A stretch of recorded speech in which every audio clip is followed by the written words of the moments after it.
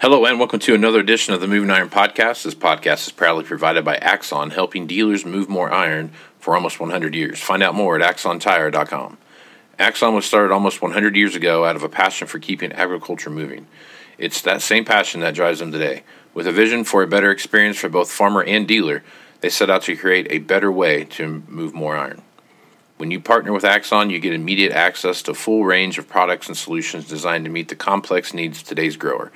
Axon carries all major brands and sizes of tires, wheels, and tracks.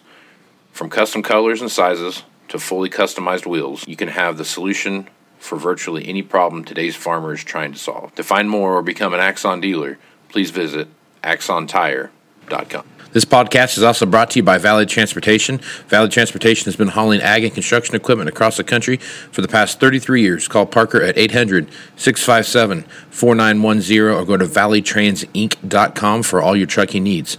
At Valley Transportation, our goal is to help you reach yours. This podcast is also brought to you by Ag Direct. No matter how you buy your ag equipment, from a dealer, auction, or a private party, Ag Direct can help you finance it. You can even apply online at agdirect.com. Learn more about your financing options at agdirect.com. Moving higher in the 21st century. Hard-working people working hard for you and me. Moving higher, time and time again. Through the years you'll find us here. Moving Iron. Hello and welcome to Moving Iron Podcast. Marcus Shawn Hackett. This edition of the Moving Iron Podcast is brought to you by Axon Tire, helping dealers move more iron for the past 100 years. Go to axontire.com for more information. Valley Transportation has been hauling ag and construction equipment across the country for the past 33 years. Call Parker at 800-657-4910 or go to valleytransinc.com for all your trucking needs. At Valley Transportation, our goal is to help you reach yours. And no matter how you buy ag equipment, from a dealer, auction, or a private party, Ag Direct can help you finance it. You can even apply online at agdirect.com. Learn more about your financing options at agdirect.com. Shawn Hackett was with Hackett Financial out of Boca Raton, Florida, and he's nice enough to come on a couple times a week to talk about what's going on in the marketplace. So, Shawn, how you doing this morning, man? Hey, Casey, how are you? I'm doing great, and I'm really excited to follow after that tremendous introduction. It was really good. Flawless. Sometimes it's hard to follow greatness, Shawn. I mean, I know what it feels like. The pressure's on now. Trying to follow that. I don't know how you're going to keep up with that. Well, Shawn, there's a few things that have happened here, and it's kind of out of sight, out of mind. But you put out a report here just yesterday, kind of going over the Tonga volcano and the effects to the atmosphere and those kind of things. And probably like most people, I read about it, the eruption and the tsunamis and stuff that came along with it, but I haven't really followed back up on it much after that. And there's been quite a bit of effect to the atmosphere from that. I mean, it was for something that blew up under the water. It went up something like 180,000 feet in the air, something like that, 34 miles in the air, which is really kind of, I don't want to say it's unprecedented by any ways, but it was a larger volcano, and the effects of it, since it was underwater, were different than if it was above ground. So there's a lot of things there, but a lot of meteorologists are chiming in with a bunch of different weather, atmospheric events and stuff like that are popping up. So talk about that a little bit, Shawn, and kind of what your research has been bringing out. Remember, we talked about that during grand solar cycle minimums, because of the increase in cosmic rays hitting the atmosphere, going into the surface of the earth and messing around with the mantle, you do tend to get these volcanic explosivity indexes of 6 or higher more frequently. And this was something we've been forecasting to occur. And this one, from a column height perspective, in order to have a VEI 6 or higher, you need to go 30 kilometers. The column height of effluent has to be 30 kilometers high or higher. The estimates for the bulk of this was that it went north of 30 kilometers, maybe as high as 35. Some say some of the steam went a little higher, but for the most part, this was definitely, a VEI 6 column height. The problem is, because it was an underwater volcano, the normal sulfur dioxide effluent that would normally be emitted into the atmosphere, if it was above ground, was far, far less. So just to put this into perspective, Mount Pinatubo that went off in 1991, that blew up over 30 kilometers, deposited 15 million tons of sulfur dioxide in the stratosphere. This one, according to the calculations of the scientists, it deposited 500,000 tons of sulfur dioxide, so only 1/30th the amount.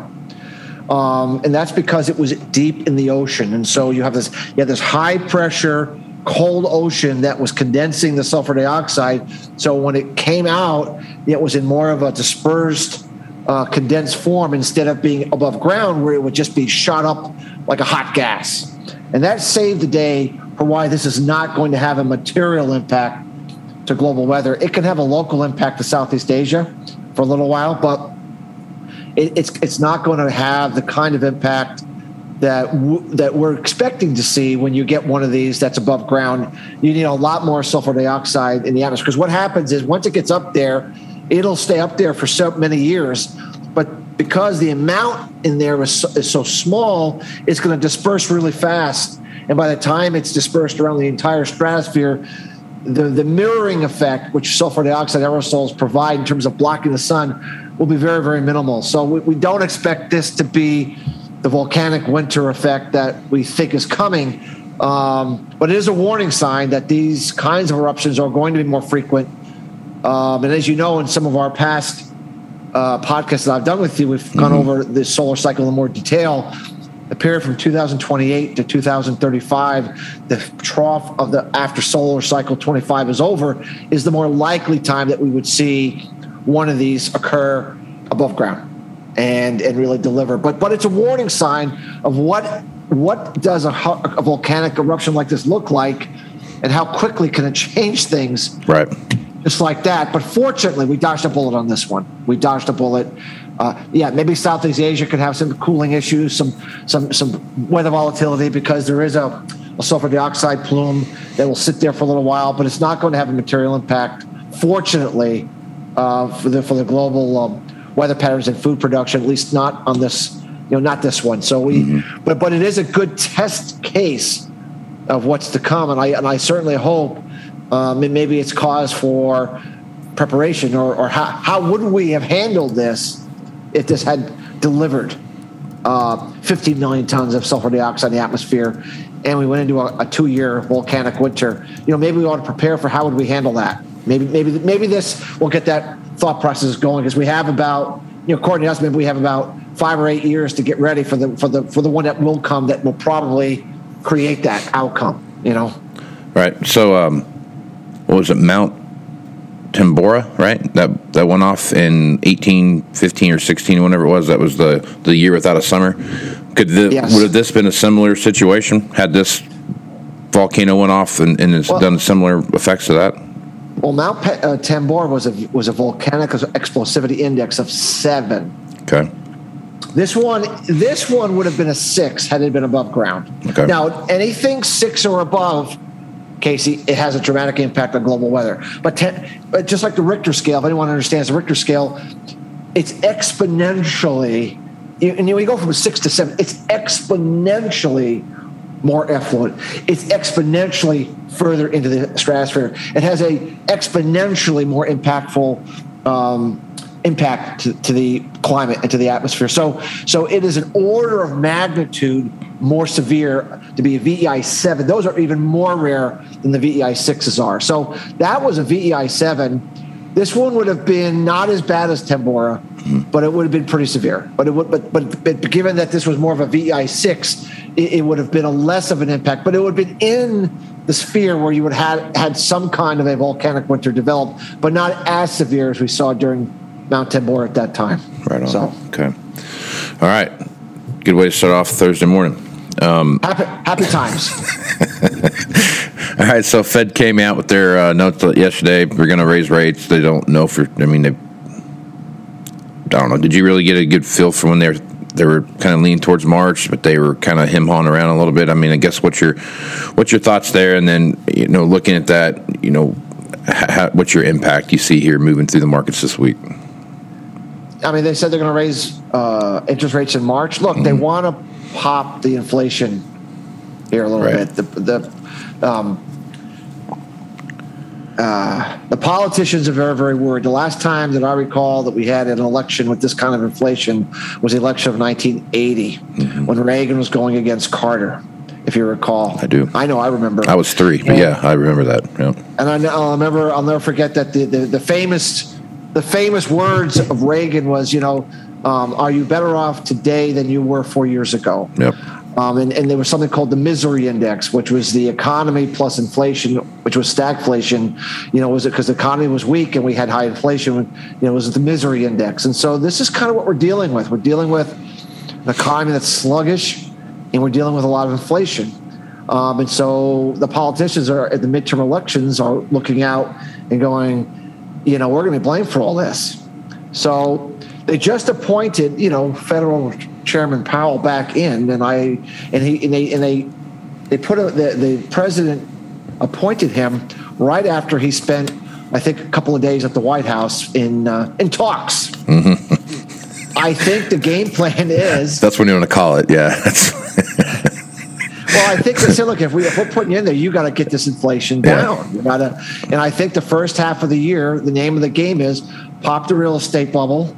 Because remember, one of the big problems is the rents are going through the roof, and the common person out there, middle America, that the majority of people that vote in this country are looking at their rents escalating 5, 10, 15, 20%, and they can't afford it. Yep. So you got to get real estate to pop, so you get those rental rates to stop going up, and you got to stop popping you got to start popping the inflation down a little bit, and then when you get that genie in the bottle a little bit, then you can start taking a more, you can take your foot off the pedal. The delicate balance right now is you want to pop the inflation bubble, but you don't want to do it so severely that you cause an economic recession.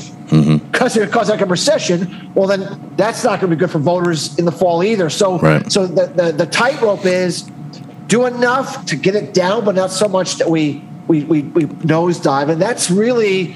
So my idea is aggressive early, try to be aggressive now, and then pull back and try to keep things together for the elections. That's the way I see it. I'm no geopolitical,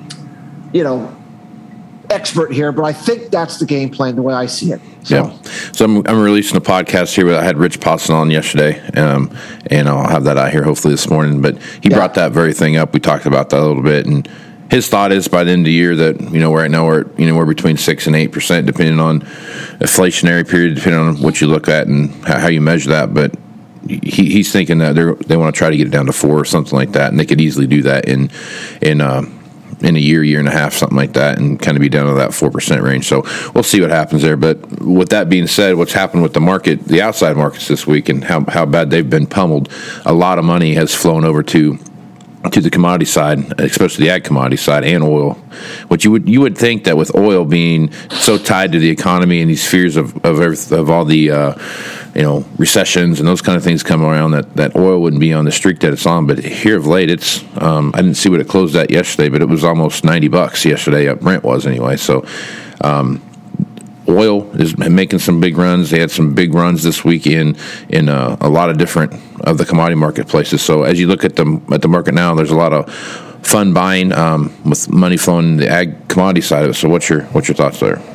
Well, we have a very, very bifurcated time because we have this Fed trying to cool things down, but then we have this geopolitical mess with Russia. Mm-hmm. And so, are they going into Kazakhstan or Ukraine? Are they not? Are they going to hold back energy supplies to the rest of the world? Are they going to hold back wheat supplies to the rest of the world? So we had a big surge, then we had a quick knockdown. So on top of what the Fed is doing, we have this geopolitical rope-a-dope, we're calling it. And I think crude oil is part of that geopolitical rope-a-dope.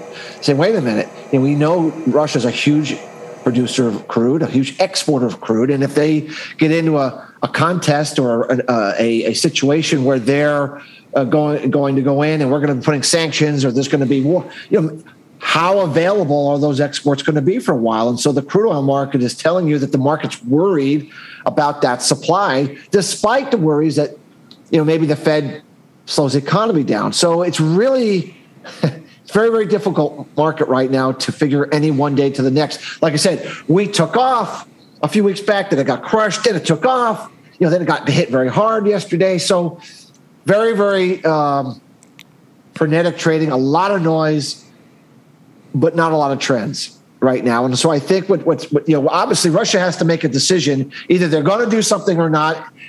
One way or the other, it provides clarity, Casey. Mm-hmm. So I would think in the next 30 days, we're going to get clarity. Either they are or they're not. Secondly, I think the Federal Reserve, after they raise rates in March, will give a clear mandate of what they're really going to do.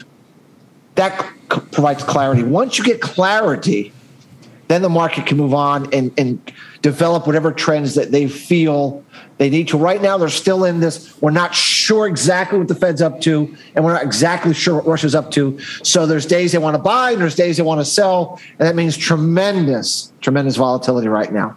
So, yeah. All right. Let's take a look at what's going on with some cotton right now. Cotton is, like you talked about last week, cotton has was December cotton, 23 cotton was like $1. And I guess as you take a look at what's going on there, they've got to beat up a little bit today, but cotton was falling right along with oil again, like you've talked about. So when you look at cotton, what are some of your thoughts there?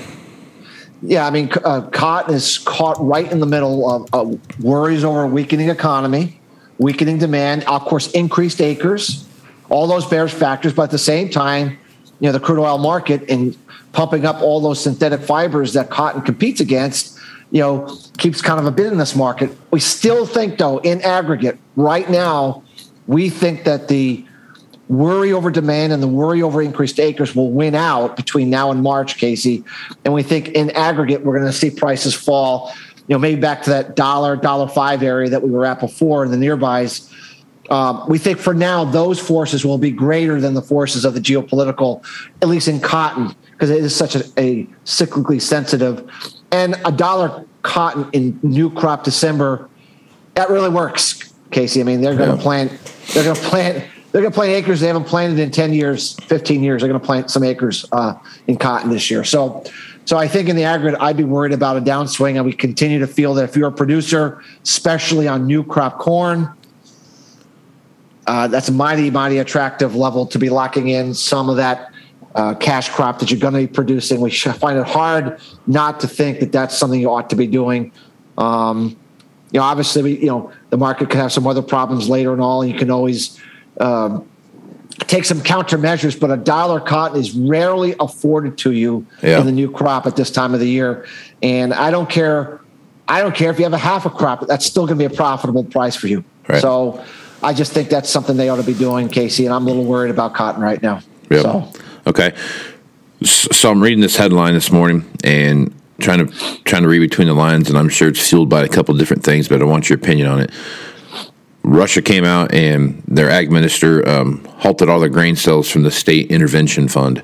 Didn't provide any details, nothing. Just said we're done. We're not selling anything out of this. We're gonna halt doing this, and then dropped the mic and walked away.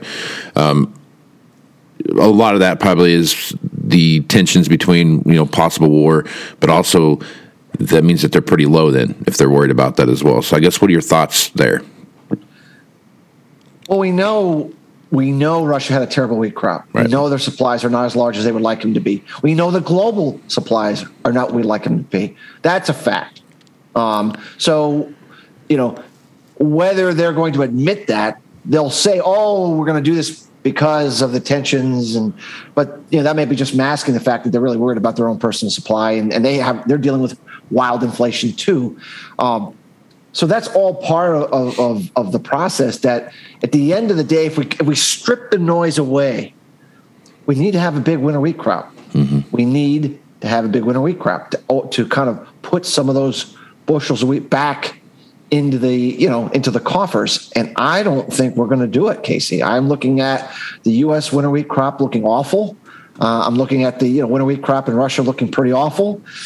I don't see a big winter wheat crop this spring to help offset the catastrophically poor spring crop that we had over the summer into the fall. And so ultimately what's going to drive wheat prices is that very fact. Yes, we're going to go up a lot or down a lot. They're going to hold us. But what all this is saying is we don't have enough right now. And I think that any weather issues whatsoever that would surface between now and post-dormancy here in the spring, and the wheat market is going to have to react fairly violently on that. And we think that's probably a likely outcome here, given our weather forecast, especially for the U.S. We're looking for late winter ending, a lot of frost late in the season, and a lot of snow melt and flooding in the northern central plains and all.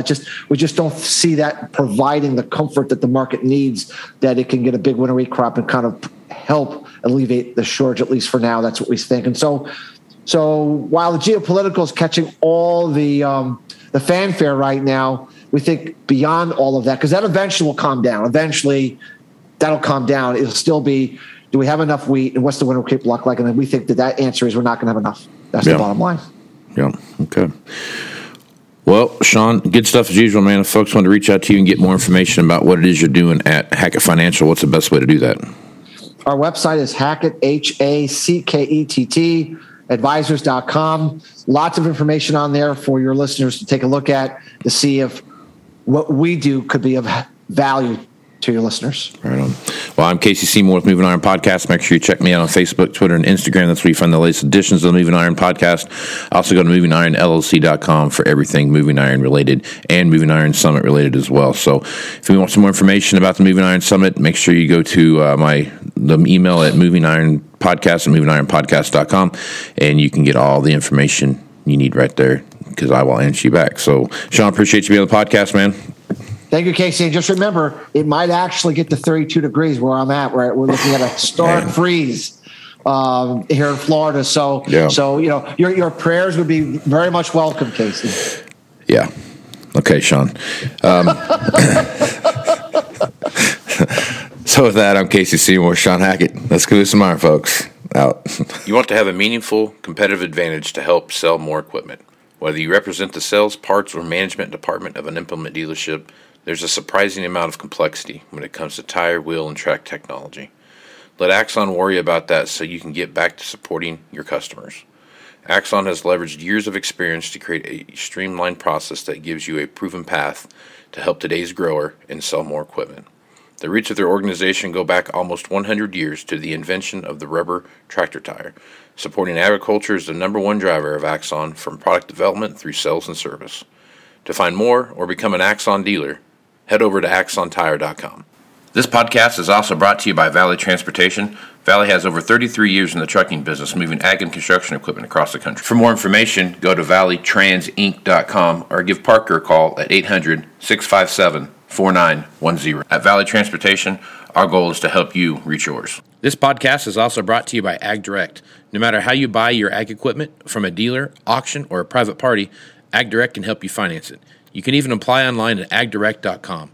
Learn more about your financing options at agdirect.com. Moving higher in the 21st century. Hard